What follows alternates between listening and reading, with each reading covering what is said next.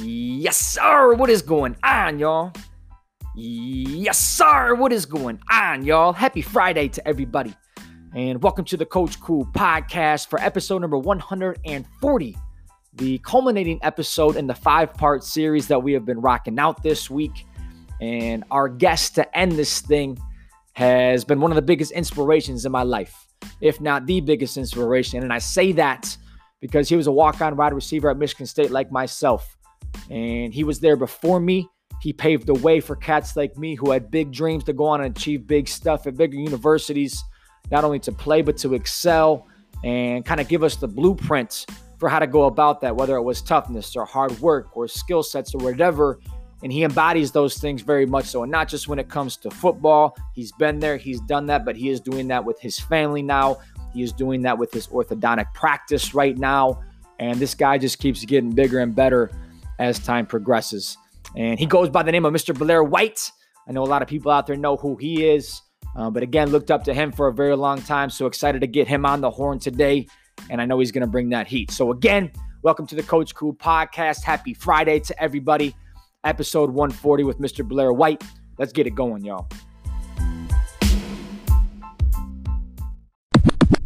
All right, y'all. What is going on? Happy Friday to everybody, and welcome to the Coach Cool podcast, Coop's Corner. Whether you're listening or watching, welcome to the show. And really excited to have you guys on for this final day of this 5-question format that I've been rocking out. And these first 4 guests have been fantastic, and I know today is going to culminate in some great stuff as well. And the man that is joining us for today's conversation, I think you guys know my story a little bit by now. Walked on at Michigan State, done all these different things. And I can firmly say that the influencing, the impact that this dude had on me is what inspired me to kind of take that step. It wasn't the whole piece of the pie, but it was a vast majority of it. So looked up to him for a while, not just because of his football playing ability, but I think of his approach and how he operates. So really excited to get him on the horn. He's been on before, actually, so we're going to run it back a little bit.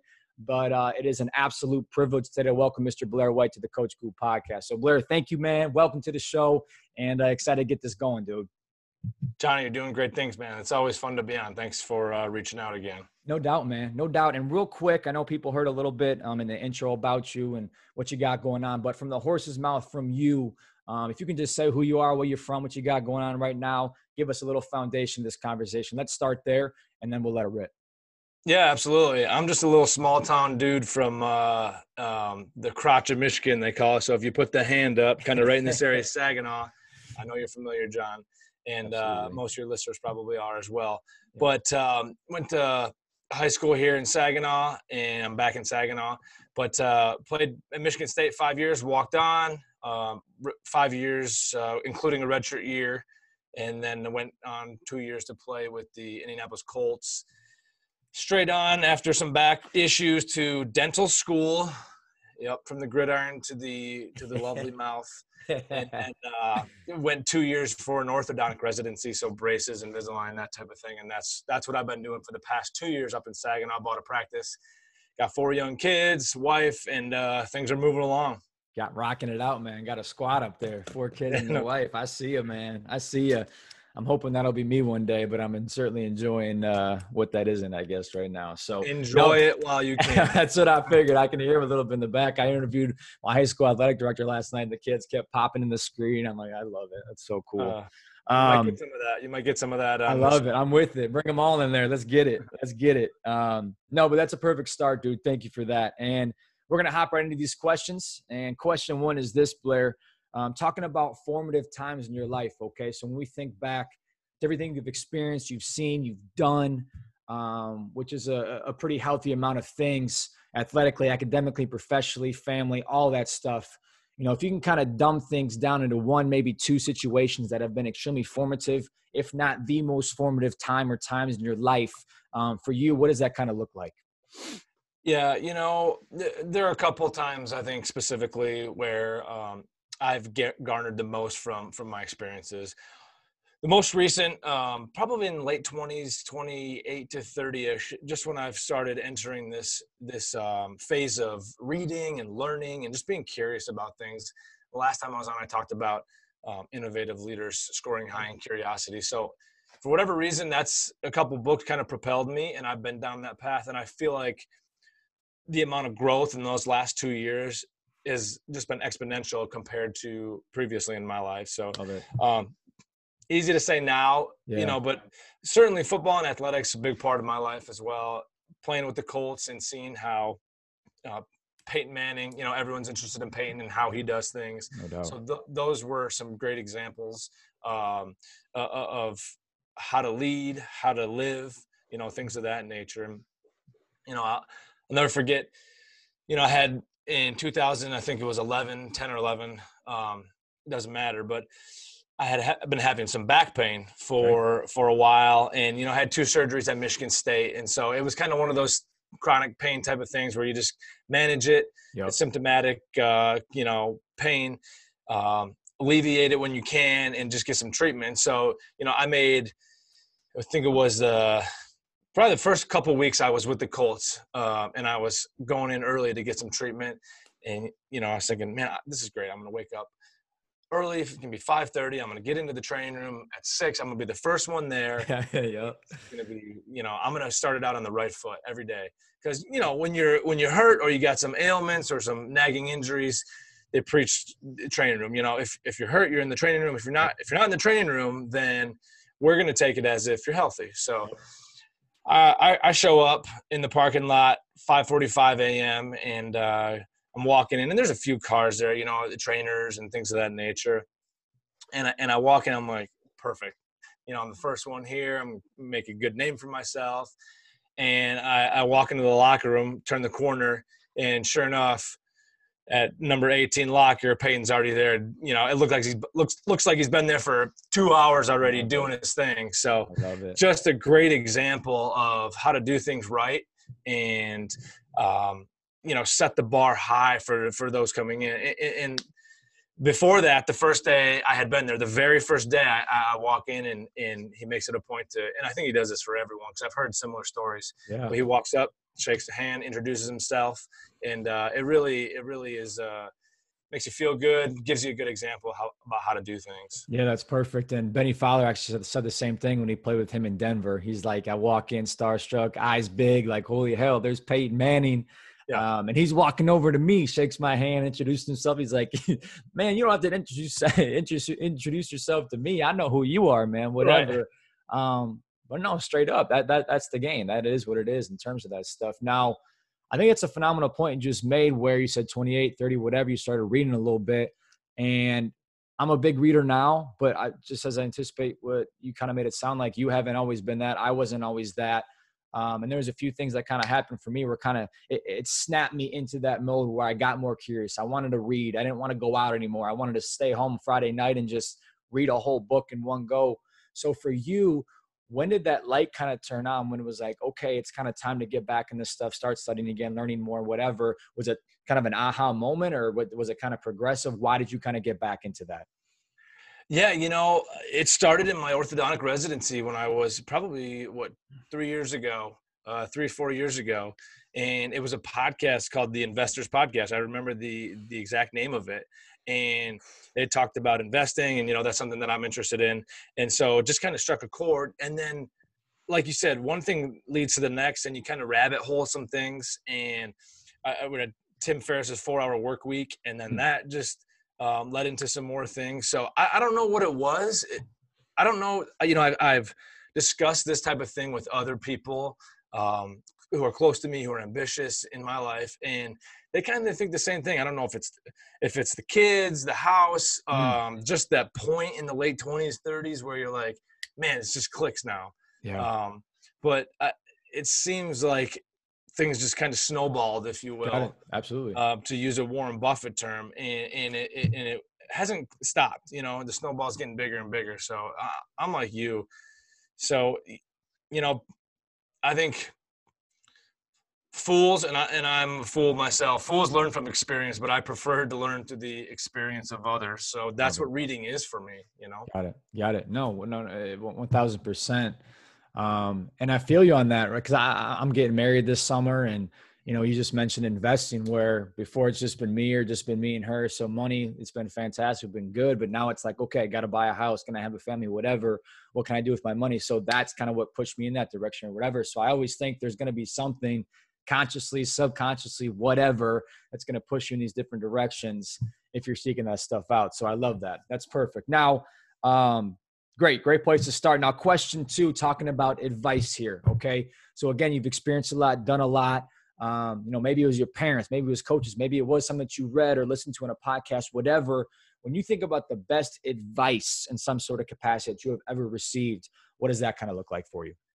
Yeah, there's so many good pieces of advice. I'll tell you what, the best piece of advice that I never received, or I feel like I didn't ever receive, was to read. Just read more. Okay. And I hated it growing up. But again, like you said, I wish I had got into it sooner. But in college at Michigan State, as I walked on, I was going up against some of the best athletes in the Big Ten, certainly some even in the country.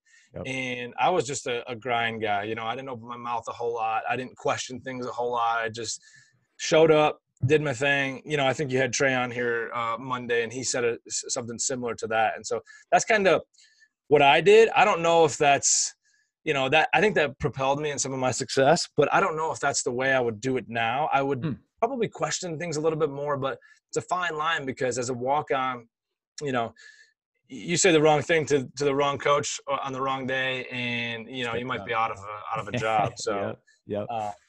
But I think Coach D'Antonio and a lot of the assistant coaches quoted George Perlis, and one of that quote by him was, "Work hard, keep your mouth shut, and good things will happen." So I always use that through Michigan State. I don't know if I live by that advice now, but I think as long as you have people who are putting you in the right situation, and that's the right situation where you're not going to have to pivot and change plans and reorient, then that's fine. But if you're miserable and you feel like you want to just push through because that's what you're supposed to do, that might not be the best advice. Yep. No, I love that. And I touched on that a few weeks ago, actually, where I was just on here rambling myself, but I was talking about leading and following, and how I think it's really important to be a conscious follower. And what I mean is not just put your head down and work and go. And of course that can pay off in the long run. It's all good, but just be a yes, sir, yes, man type of cat, which again, it has its place 100%. I was that. I've been there. I've done that. But I think there's also an incredible benefit to being conscious in that approach too. Say yes, sir, yes, man. I'm not saying question them on everything that they do, but maybe put yourself in their shoes. Why are they having me do this? Is this how I would do it if I was in their shoes? Is this beneficial? Is it not? So then maybe one day when you get into that role, you can be more empathetic to the people that you are leading. So maybe you can go about it in a different way or whatnot. And the effort has to be there. The grind has to be there. But also I think the consciousness has to be there as well. And I think as I've gotten older, I've gotten better. For whatever reason, I've always kind of ticked like that, high school, whatever. How is it making me feel? Not because like, oh, what was like, no, it's just like, why are they doing this? Is it right? Is it wrong? Whatever. So I feel like 10, 15 years of quote unquote, coaching experience or teaching, whatever I've already had, because I purposely put myself in their shoes when I wasn't in their shoes as a player. So now it's paying off. I can kind of see it paying off. So I don't know how you feel about that. Maybe that's more so about what people can do now than I think maybe the old adage is just say yes and just keep it like, I don't know how you feel about that, but what's kind of your opinion there? Yeah. For I think young kids who are kind of in school or they're starting out with, let's say for us, it's football. So their first year of football, then yeah, it makes sense. You grind your ass off and you don't ask too many questions. You just create a roadmap and you go. But someone, a young professional who's trying to figure out what they want to do, or if they have a little bit of dissatisfaction with the job, you got to find the match quality, which is simply the degree of fit that you find is going to work for you. So, and if you're not matching with what you're doing, then you got to pivot. You got to change. Yep. 100%.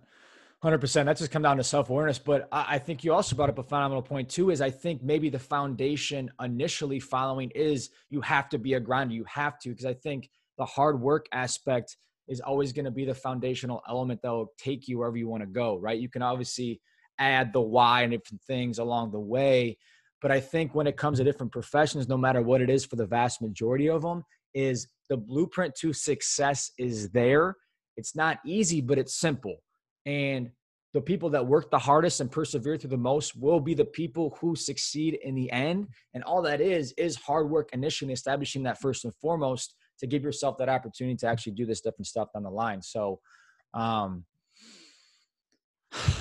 don't know. That's right along the lines of what we're talking. That's good. Yeah. Okay. Going down rabbit holes. I warned you before we started. Here we go. All right, we're rocking now, baby. All right, Blair, question 3, man. And I've said it every day this week. This is probably my favorite question I've been asking people, talking about their why. Big picture, macro vision, life's goals, whatever you want to kind of classify that is. When your why is big enough, in my opinion, no matter what is put in front of you, you're going to find a way around, over the top, underneath, through, whatever, if that why is strong enough and built on the right things. So when it comes to your why, could be a couple, could be one, whatever, what is kind of the most important why in your life right now?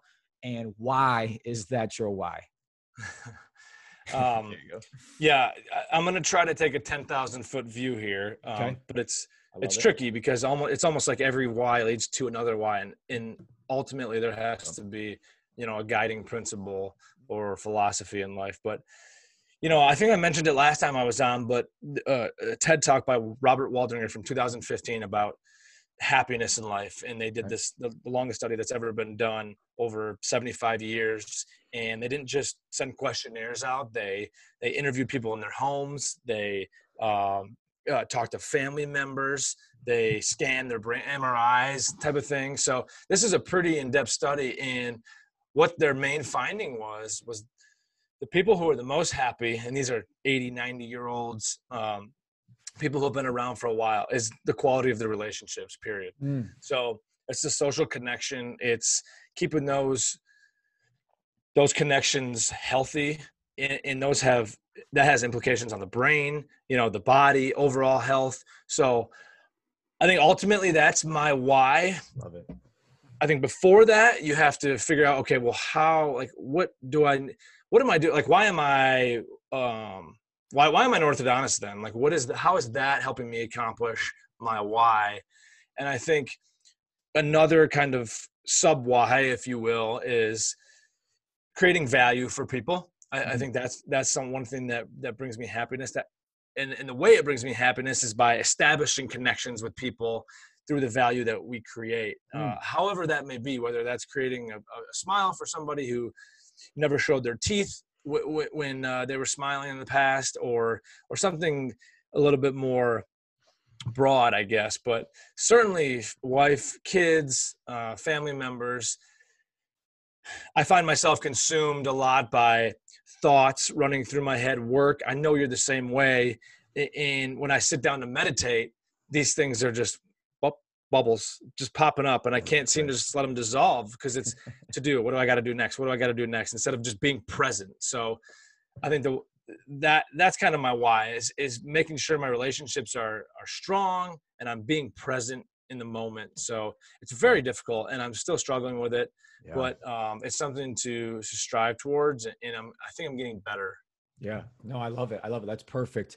And I'm very much a big struggler when it comes to being in the moment, because I am always looking forward, and not just to tomorrow, but to when I'm 75. Like, what do I want things to look like? And I have to consistently remind myself that I'm not going to achieve that tomorrow. I'm also not going to be able to get to that tomorrow. But with the understanding of being present in the moment will allow me to be what I want to be, not just keeping my focus or my eyes on that prize. It's important to look down the road, but I think you still have to keep your eyes on the road for the vast majority of what you're doing with that vision in mind. So I haven't gotten big. I pray a lot. I'm not full. That's kind of where I go to stay present in the moment. I've dipped my toes in meditating. I haven't given it a great chance. It's not like, I just haven't. I focused on breathing big time. I'll go sit in the sauna, but quite literally last time we talked is when you talked about your sauna experience. And ever since then, that's been a game changer for me. Nice. Kind of in the middle of the day, kind of things along those lines. So those are the kind of the things that help me stay present in the moment, whatever. as best I can. What are some other things for you that I know a bunch of people out there listening tick like this too. So like in terms of a tactic or a habit or something, how do you try to help yourself stay in the moment with these different things? Yeah, well, actually, John, one of the things that you introduced me to, I don't know, maybe it was about a month ago, after I posted that video of myself in the cold tub, Yep. is the Mindstrong Project, Harvey Martin, who does that. And he is a big proponent of breathing. And I just have never experimented with it. I haven't understood the capacity for its power, but I'm getting into that more and more. And thank you for that, because no doubt. I mean, that's something that dude's incredible. That dude's incredible. Yeah. I mean, I'm not even, 1/100th of into the content that he's created, but I know there's some good quality scientifically, some empirical data out there that he provides. And I'm really excited to get into it. So breathing, just, aside from that, and you said you pray, and that's a form of meditation. So it's not a whole lot different. That's true. But that type of thing, and again, the breathing from the stomach, nasal breathing. I mean, you've heard him talk about it. So those are kind of the first steps, and I'm learning more and more. But do you find when you're praying or when you're taking a moment, do those thoughts creep into you? I found before I had kids in this practice, I was kind of I could chill. But now things are going. But help me. Do you have those thoughts? Does that happen to you, where you're just like, man, I got to write that down, or I'm going to forget? I'm laying in bed. It's 6 a.m. and I want to sleep another half hour. But 100%, dude. Okay. And I'll wake up at like 4 a.m. and it's like I'm thinking this. I'm like, what am I doing? Like, what am I doing right now? Or I'll be sitting down and I'm praying. I try to read the Bible. That's kind of like my quiet time. And I'll be reading a verse and I get through with one page. I'm like, I have absolutely no idea what I just read, because I'm thinking about something completely different that has nothing to do with this. So it reminds me of how I have to practice even more to be in the moment, whatever. And I'm still trying to tame that wild beast, man. It's like, how can I tap into that?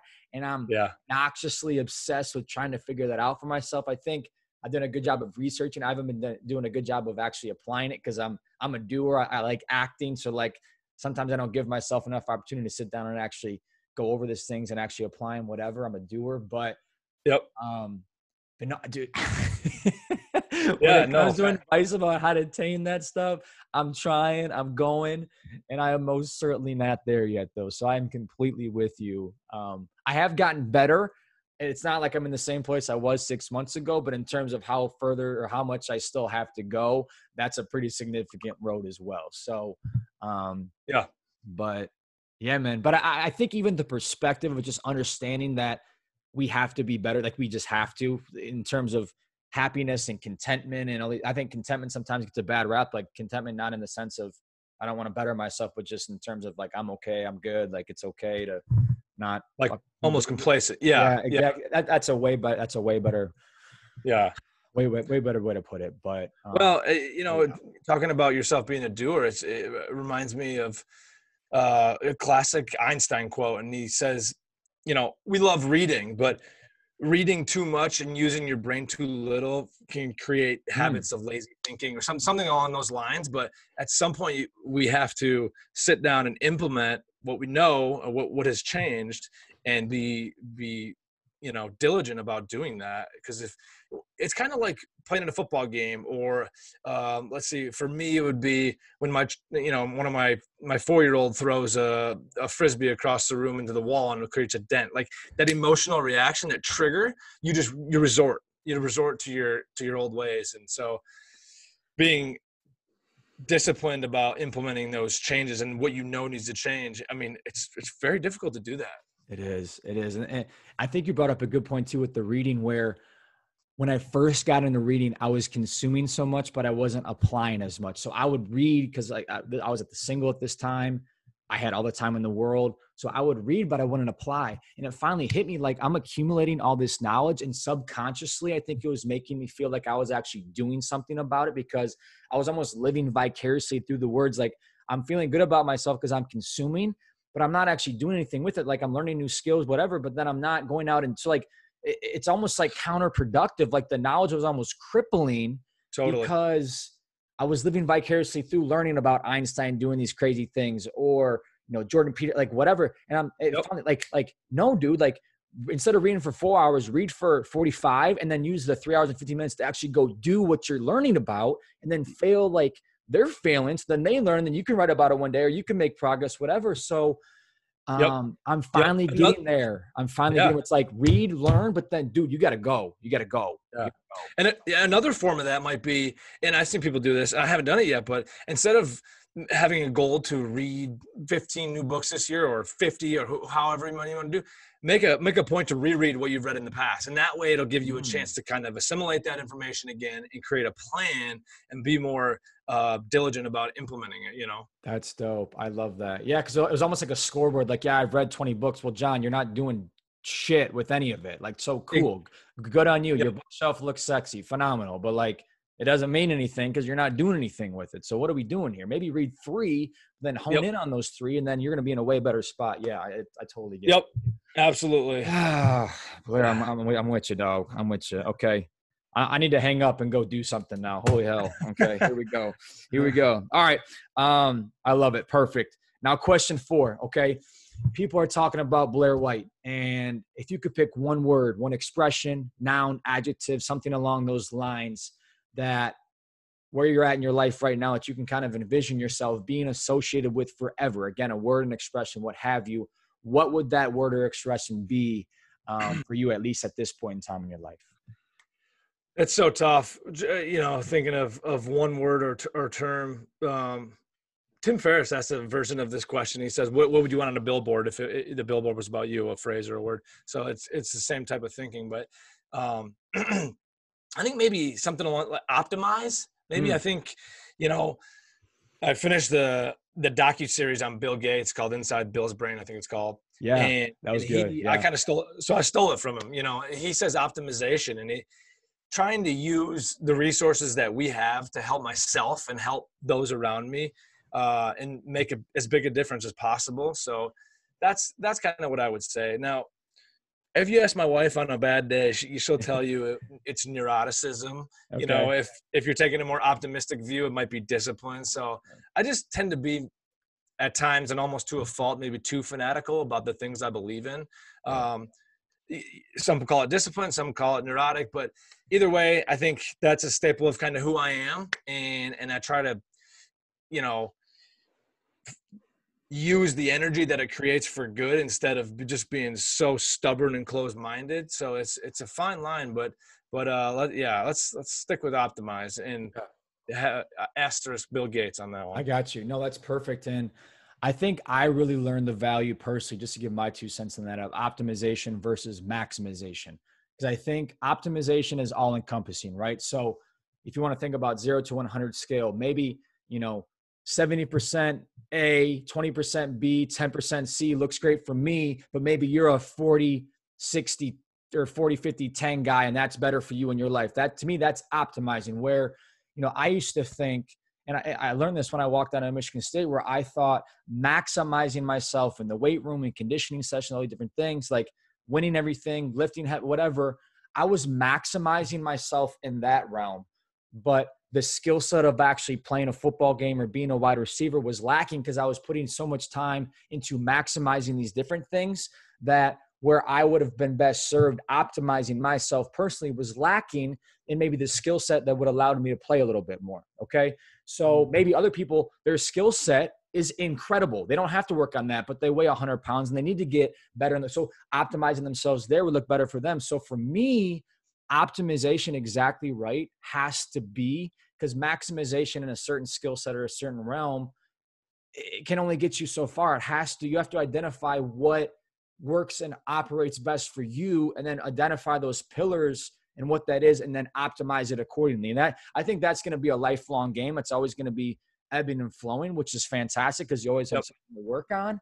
But if you just stay in one silo or one pillar, keep your blinders on always in one realm, it could be good for you, but I don't think it's going to bring the best out of you, if you will. So I don't know if you kind of feel me on that, but that's kind of where I've gone.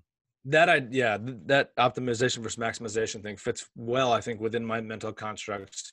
I'm able to see exactly what you mean there. And it's almost like, you know, taking some resources from one thing and putting them in another area to optimize that. Instead of just being like I said, neurotic and going, oh, how can I get my 20-yard short shuttle down to 4 points flat, 4 flat seconds? Yeah. Like, well, maybe we utilize some of those resources elsewhere. We optimize elsewhere instead of maximizing the short shuttle. Is that what I'm understanding? 100%. 100%. Yeah.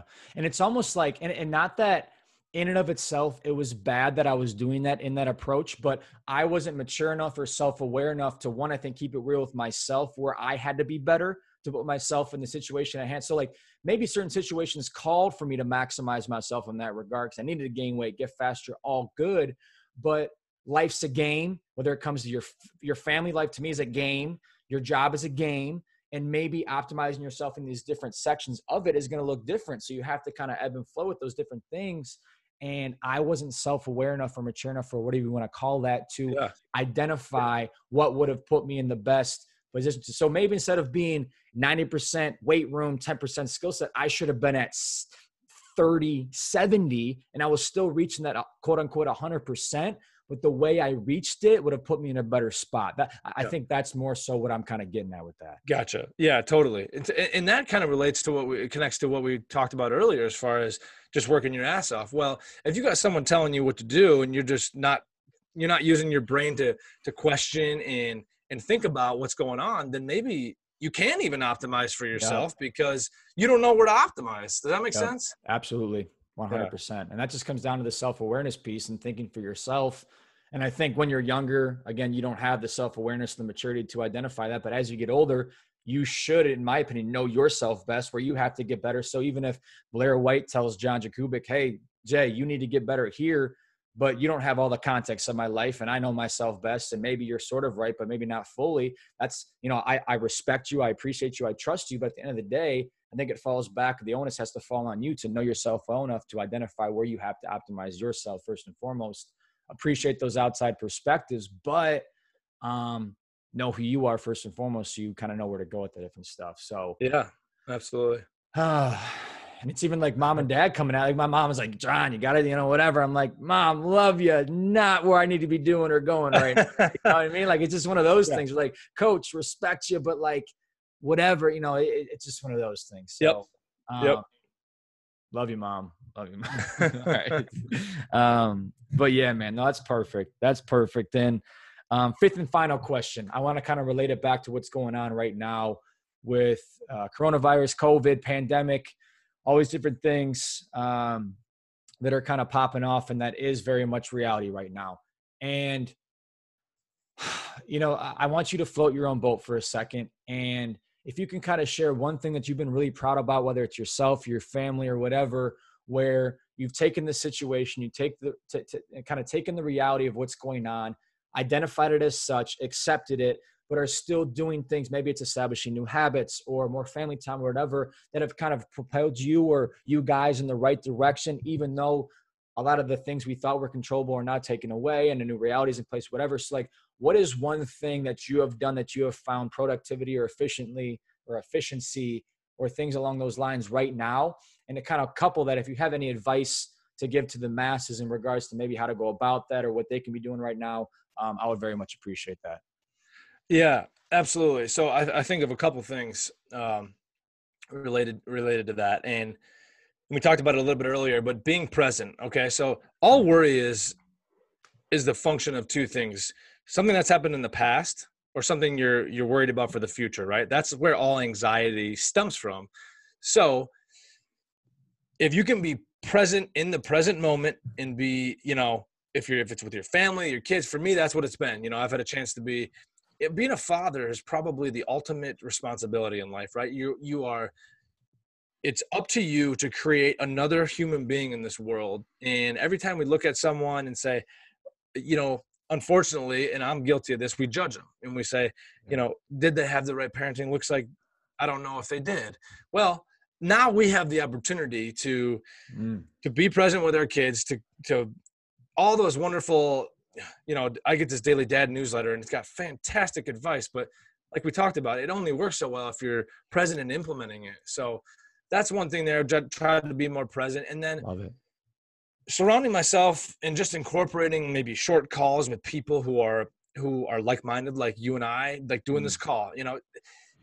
it takes from the resources, but I say, well, if this is someone that's going to help trigger good habits in myself and in the snowball, if you will, then I'm going to keep those calls alive. And I think when I find myself slipping down that cliff a little bit, you take a step and your foot and you go, uh-oh, I need a rescue. Well, then maybe that's when you schedule a call or you pull up that resource. A good one for me is, I love the book Unconditional Parenting, and it's kind of that stereotypical millennial parenting where it's connect and love your children's like another relationship with a peer, as opposed to just complete discipline and punishment. But whenever I'm going down, when one of the kids is, my patience is low, I put on the audiobook and just get a couple paragraphs of it. And I'm like, man, come on. All right, zone it back in. So sometimes when I do that, I'm not always mindful enough to do that. And it leads to raising voices and saying, you're not going here if you don't do this, and just things that, wouldn't make sense if you're looking at it from a 10,000 feet perspective. So yeah. Keeping those those calls, those Zoom calls, whatever they may be, with people that are like-minded or that are going to push you, and then revisiting those resources in times of stress or even before the stress sets in. Those are things that I think have been huge for me. Maintaining a daily routine has been critical as well. What about you, John? What have you done? What have you seen works for you? I've really tried to step on the gas pedal with things like this. So, for example, when things are normal with job, I work 6 to 3 p.m. every day. Fantastic. So that's dedicated to work. That's where it is. I come home, fiance, dog, dinner, these different things, where whatever. So in terms of my effort levels with this, or time that I can kind of put towards the podcast or YouTube or whatever, these types of conversations, just due to quite literally time, it is what it is. But now I have a lot more time on my hands. So I really enjoy this stuff. For me personally, I would love to maybe see this be what I can do full time one day, or maybe it's developing a course or teach one day or whatever. And I think it would be shame on me to have that goal or dream or aspiration and expect anything of that even remote capacity to happen if I don't take advantage of this time right now. So for me, I kind of, and again, I was kind of proud of myself for this when all this went down, work hours got limited, what have you. I kind of sat down and put some goals in place. Okay, what do I want to accomplish this week? What do I want to accomplish each day? How many hours do I want to put into this? And I think putting a plan in place like that, kind of like the warrior you were just talking about, whereas if I had that stuff in mind, but didn't necessarily plan it out accordingly, now I can give or take with that plan a little bit. But just the mere fact of taking the time to plan has really leapfrogged me with this stuff, whether it's conversations like this. I did a new format with the podcast this week. There's different ideas where I think I'm putting a lot of my effort, I know I'm putting a lot of my effort towards that right now. And it feels good. It feels good to kind of set that goal, that standard, whatever, and kind of work towards that by putting the right planning in place. So that's been really big for me. And I think too, I've really tried to dive deep into my faith. I just have. And I think when your world gets shaken up as significantly as it is for the world right now, that's kind of my foundation. That's what I always fall back on. And it's never, it hasn't failed me yet. And I don't anticipate it failing me as I move forward. So I think those two things right there, spending time with the dog and fiance has been fantastic too. Mm-hmm. But I don't know. Me, it's not sitting around and crying about what isn't. It's identifying what it is and how can you be best in the situation. And I've always been really big on that. And I preach it on here. So who would I be if I always talk about it, I don't implement it? So I've been kind of proud of myself for kind of putting the ball back in my own court a little bit and making progress in these different realms. So. Yeah, absolutely. Speaking about putting things back in court, short little story, as former athletes, we always like to collect the memorabilia, things that maybe Michigan State had posted on their walls or a football helmet from the Colts or something like that for myself. And, every so often these teams redesign their entranceways and their hallways and their walls of fame and things of that nature. So they take down the old stuff, order new stuff. It's recruiting mostly. And so I get a call one day and it's and on the other line, he says, Michigan State is getting rid of of all of their current photos on the wall. And some of these photos are really nice. You know, we're talking like 4 feet by 5 feet type of almost mural type of things. And the person on the line says, they're getting rid of yours. I have it with me and I'll keep it for you as long as you need me to. But I felt bad just seeing it go to waste because I didn't know what they were going to do with it or et cetera. And so that person happened to be you, John. And so I think that's what kind of kindled our relationship or initiated our relationship. You know, we had talked in the past, but that was something that was really cool, really inspiring for me, and really generous of you. So I didn't tell it on the first time I was on the podcast, and I forgot to mention it in my intro. So I wanted to say it, but I really appreciated that, and it sits in our office now. So great. That's fantastic, man. I appreciate it. No doubt, dude. And you know what? I don't necessarily believe in idols. I think I may have coined you as that yesterday in the podcast when I was saying you were going to come on. I think idolatry, there's no place for that. I think that just kind of comes with my faith. But yeah, sure. I very much believe in you have to have people to look up to. You have to have people to aspire to be, not to be them, but to be like them in some capacity. And that can look different. That can be your parents. That can be, it can be anybody. But I think that's part of, you know, maybe instilling some hope in your life, you know, whether it is people from your similar situation who have gone on to do cool things and, you know, you've recognized that it's been done before. So maybe you can do it too. They've showed that it is possible, whatever. So looking up to people, looking forward to certain things that they've done, I think is really important. And to me, I can vividly remember when they were doing all that stuff and it was just sitting in a pile and I'm like, dude, like that was my guy. Like, that's see, like, it was almost like selfishly, like, I don't, it was like seeing my high school dude, like in the pile in the corner. I'm like, what are these dudes do? They're throwing him away. Like, why wouldn't they met?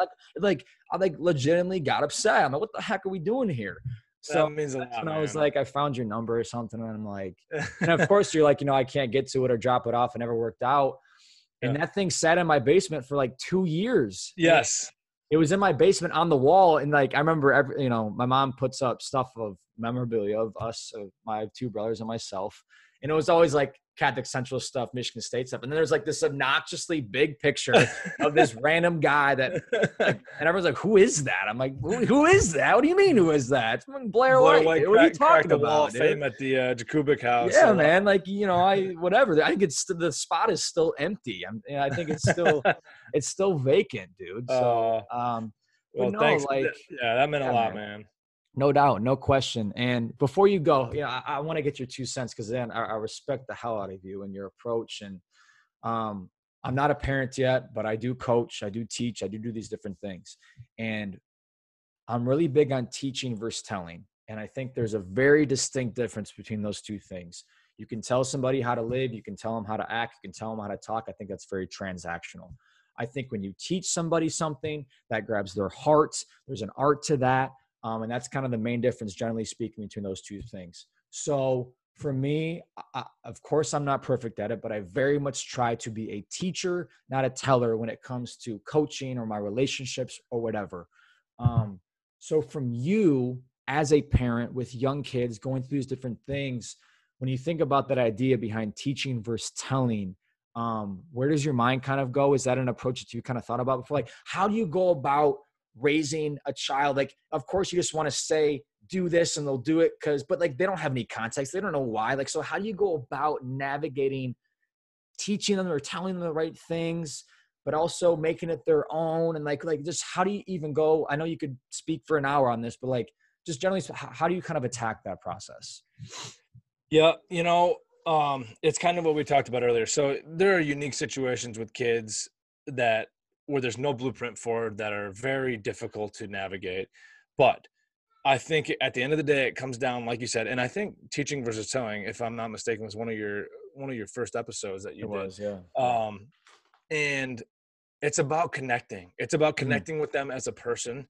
And it's not about discipline or spankings or forcible isolation, another word for timeout. It's about connecting with them as a human being, giving them independence and the authority and autonomy to make every decision that they can possibly make. The only ones without guidance that you shouldn't be allowing them to make is ones that put them in physical harm's way, right? Something that's going to, potentially do physical harm. So other than that, you might be running behind and they want to put their shoes, just things that give them a chance to be them. And ultimately, if you can connect with them, and are they going to be jerks at times? Absolutely, no question. But if they're anything like I was when I was a kid, then I'm in for quite the battle. So that's where I go. I say, how can I connect?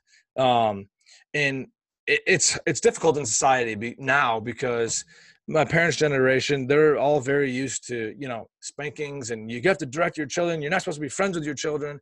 It's not about being friends. Treat them like you would treat a peer or a friend. Like, just connect with them, ask them their opinion, incorporate them in decisions, things of that nature. So I love it. There are a lot of good books on it. How to talk so your kids will listen, and listen so your kids will talk. Unconditional. There's so many good ones, but it's basic human interaction.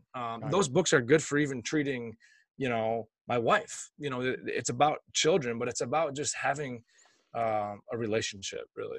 Got it. And last question, I promise. Okay, because of course you got me going. So words are powerful, extremely powerful. I think actions are very much powerful as well. So when it comes to, again, it's just teaching or parenting or coaching in general, I think, again, it's an art, but where would you kind of put your money? So like, let's just kind of think about it like this, on a sliding scale, telling them, teaching them with your words versus showing them. So like, do you put yourself in situations where maybe you're working out or these different things and you can allow them to witness that, or you're loving on your wife and, you want them to witness that because I think it's one thing to preach something and be it. And maybe you are being that behind the scenes, but if they're never able to witness that and literally see you being what you are telling them to also be, I think it could still work out well. It's all good. But like, if you could find the perfect mesh point between teaching them with your words, but then also backing that up with your actions and allowing them to see that stuff firsthand, like, is that something that you try to implement? Are you getting there? Like, how do you kind of approach that? Yeah, we try to, we try to, all the pillars of my life, whether it's diet, nutrition, sleep, that I optimize for myself, I try to optimize for my kids. And unfortunately, things like, gosh, I can go on for forever about diet, but the standard American diet has made, like, let's say bread, for example. Bread's just like ubiquitous, right? Everyone eats bread, but it's just garbage unless you get the right kind of bread. Right. But all the things that you hear me talk about are all the things that I try to expose them to. I'm probably not good enough in the, showing them how I should treat Carly, my wife, a little bit more affectionately. But those things are absolutely critical to show them. And I don't think it should change just because they're kids or you shelter them. Brene Brown talks about vulnerability. And so the biggest thing for me, one of the most challenging things for me is apologizing to my kids. When I yell at them, it's just seeing that, oh, dad's human too. Like, he makes mistakes. It's okay for me to make mistakes. And I think a lot of people, including myself, have this view, like, we have to be strong for our kids. And, I don't really think I need to apologize here because, like, this is the way it should be. I don't agree with that at all. So anytime that I'm raising my voice or I grab an arm hard or anything, I think it's critical that they see we apologize. And another thing too is, from time to time we'll have arguments, my wife and I, and they're relatively cordial arguments, but unfortunately they can be in front of the kids sometimes. So it's important to talk with her about how we solve those problems in front of them, so they know, hey, here's an issue, here's the argument that happened, but look, they're also trying to solve it together too, and they're being, upfront and honest about it. So those are just a couple little examples. But yeah, absolutely, man. I don't try to hide anything from my kids. I don't try to do if you do that, you're gonna break your leg. Like, none of the stuff that's gonna abuse trust or like create fear. I just don't think it works long term. It doesn't work long term. The data shows that. God, that's so cool. I love that, dude. Well, let's end it right there because You I'm know. done on my soapbox now. Yeah, It's exactly fun to right. share my Hey opinions, man, I you know. get going, you can't stop. It's like an emotional high for sure. Yeah. Um, but dude, thank you so much. I appreciate that insight. I know everybody else listening or watching will as well. Um, and to everybody listening or watching, I texted Bill this morning and I was like, is it cool if we do this chat over video? He said, absolutely. There's more accountability. There's more responsibility. And I very much believe in that stuff. And I couldn't agree more. So I guess parting words for the weekend would be this is seek out FaceTime, seek out Zoom calls, seek out face-to-face interactions, even if it has to be 50 feet apart, whatever. Do that stuff. I think we need more of that. And we might be physically distant, I guess, but we don't have to be socially or spiritually or emotionally distant. We can still hit these people up on these different platforms. And I think this week of phone calls and interviews and conversations has reaffirmed that for my life right now. So I would greatly encourage people to do that. And kind of with that, Blair, thank you for your time, man. As always, I can't say it enough. I appreciate your influence, the trajectory of my life and the decisions that I made long ago. Again, very much had something to do with the influence and me showing that route, and it is possible. There's different things. So from the bottom of my heart, thank you, dude. I appreciate you. I love you, man. And all the best moving forward, dude. Always a pleasure, John. Thanks so much for having me. I'll keep tuning in and keep putting out that good content. All right, man. Absolutely, baby. And everyone else out there, y'all have a fantastic weekend. Seek a little love, seek some challenge, seek perspective, seek it all. You can't get enough. Yeah, man, we'll see you guys back here on Monday. Okay. God bless you guys. Coach Cool. Hey, y'all. Thank you so much for tuning into today's episode and just listening to the podcast in general. It means the absolute world to me that you guys choose to take time out of your day and your busy lives to listen to me and the perspectives that I offer and the challenges that I give out and the conversations with the guests that I have on this show. And I very much hope it's bringing some sort of value into your life and you're finding benefit from these conversations and from these perspectives. And if you are one of those people, whether you've listened once or you've listened to all the episodes, I'm going to ask you right now if you feel so compelled to leave a rating and to leave a review, whether it's on Apple Podcasts or Spotify or however you choose to listen to this show. I would very much appreciate that because that's how growth happens. That's how I can continue to learn and understand this thing from your guys' ears, not just my mouth, but make this thing more of a two-way street. And the more ratings and the more reviews we get, the bigger growth we can find and the more people we can reach with this thing as well. So again, if you feel so compelled, if you feel like this thing has brought value, I would very much appreciate that. Okay. But with that, I'm going to leave you guys for the day.